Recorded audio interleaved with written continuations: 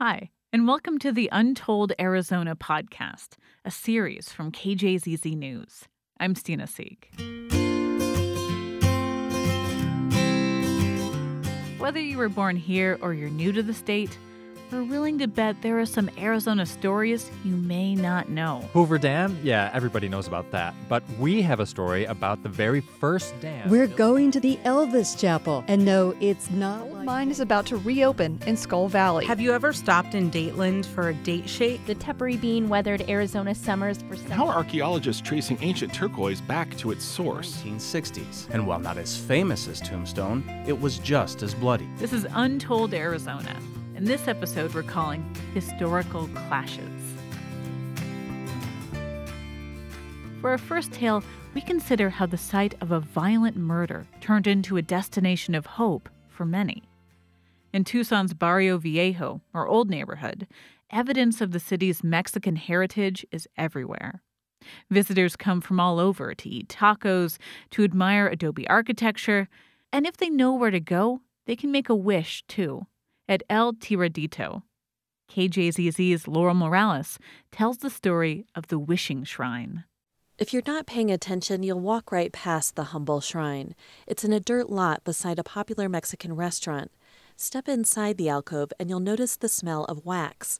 Decades upon decades of burning candles have built up a thick wax floor. Take another step and you'll see little folded up pieces of paper, the wishes, tucked inside the adobe wall that lines the back of the shrine. On a recent sunny afternoon, a group of Cub Scouts descend on the shrine to make wishes. 8-year-old Enrique Marufo and his dad place a candle in one of the wrought iron candelabras. Do you know what you're going to wish for? Money. Money? What do you want to buy with the money? Toys. Do you think your wish is going to come true? Yes. Yeah, you hope so. Legend has it, if his candle stays lit all night, the wish will come true.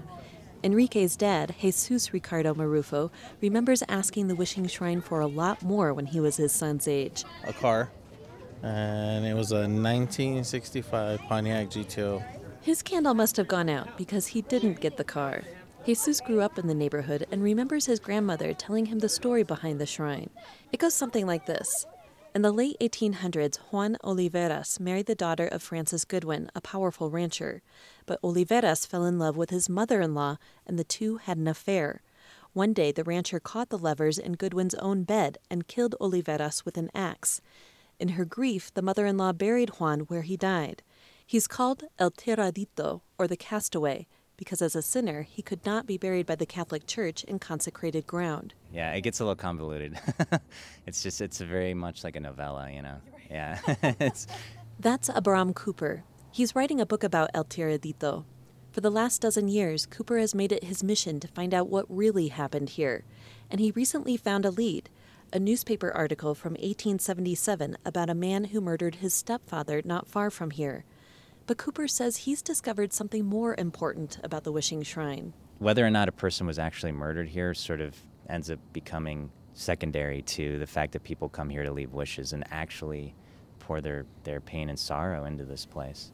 And Cooper says the name, El Tiradito, describes more than the man the shrine honors. In a kind of poetic sense, it embodies a lot of the feelings. This particular location and the character, this figure of El Tiradito, is sort of a symbol for what happened in this neighborhood on a larger scale.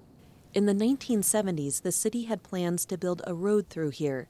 It was part of a large-scale urban renewal project that bulldozed many people's homes and businesses in El Barrio. But retired University of Arizona folklorist Jim Griffith says his predecessor, Bird Howell Granger, brought the road project to a halt when she applied and successfully listed the shrine on the National Register of Historic Places. It unified those Tucsonenses and made them feel they had power because nobody thought this would be possible. Griffith has recorded more than 20 different versions of the legend of El Tiradito, everything from complicated love triangles to a man struck and killed by a bullet while walking past a barroom door. The stories reveal not so much something about what happened, but they reveal a heck of a lot about the culture that tells the stories. Griffith says it's like any other shrine or saint the people pray to. They are just trying to control the uncontrollable. Laurel Morales, KJZZ News, Tucson.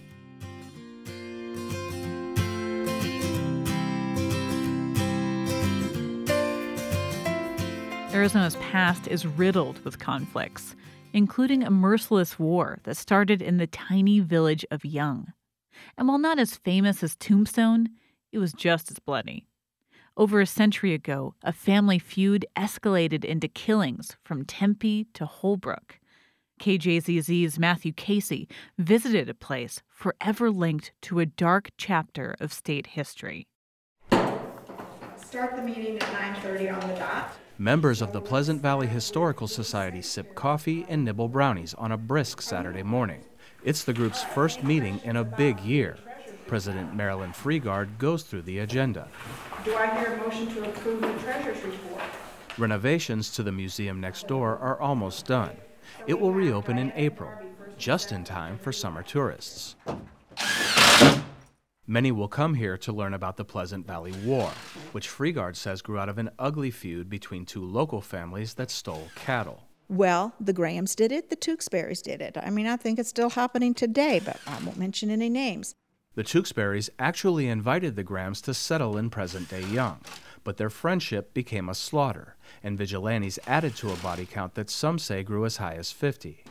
Historians have tried to document exactly what happened, but Freegard says they ran into misinformation campaigns designed to protect those involved. After all, there's no statute of limitation for murder. We probably will never know the whole story. Young is in Pleasant Valley.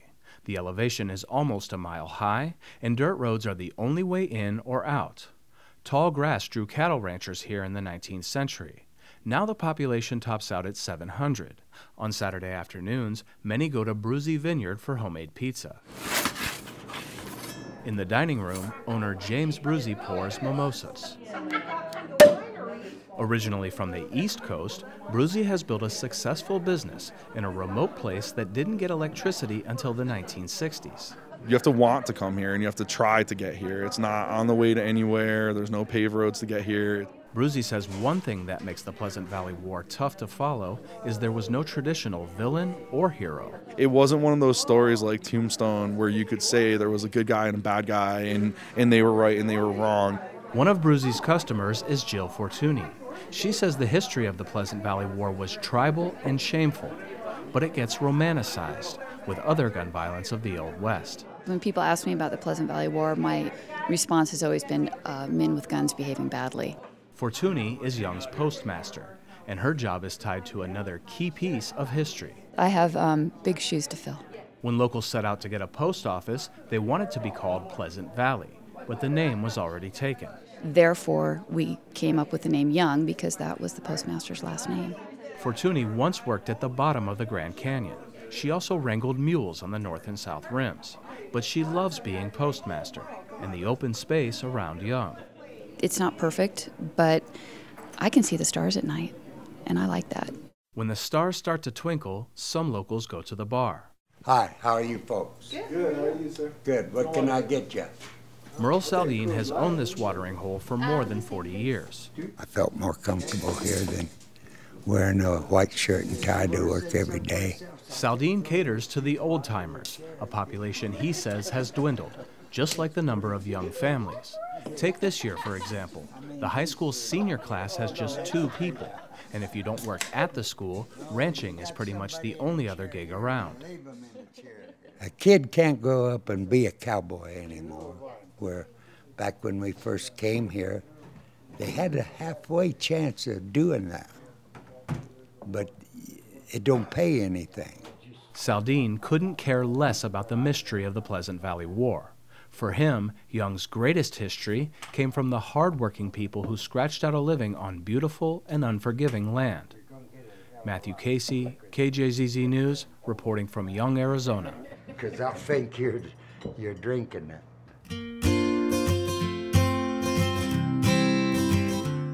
You've been listening to Untold Arizona, and this has been the Historical Clashes episode, with stories from KJZZ's Fronteras Desk reporters Laurel Morales and Matthew Casey. It was produced by Tiara Vian. The stories were edited by Mark Moran. The digital team is Jackie High, Sky Shout, Kaylee Schufeld, and Jean-Claire Sarmiento. For pictures, videos, and more, visit untold.kjzz.org. Have an Untold Arizona story of your own? Drop us a line on Facebook or Twitter or Instagram using the hashtag UntoldArizona. And check out our Facebook group, where you can connect with more people who love a good Arizona mystery as much as you do. I'm Stina Sieg. Thanks for listening.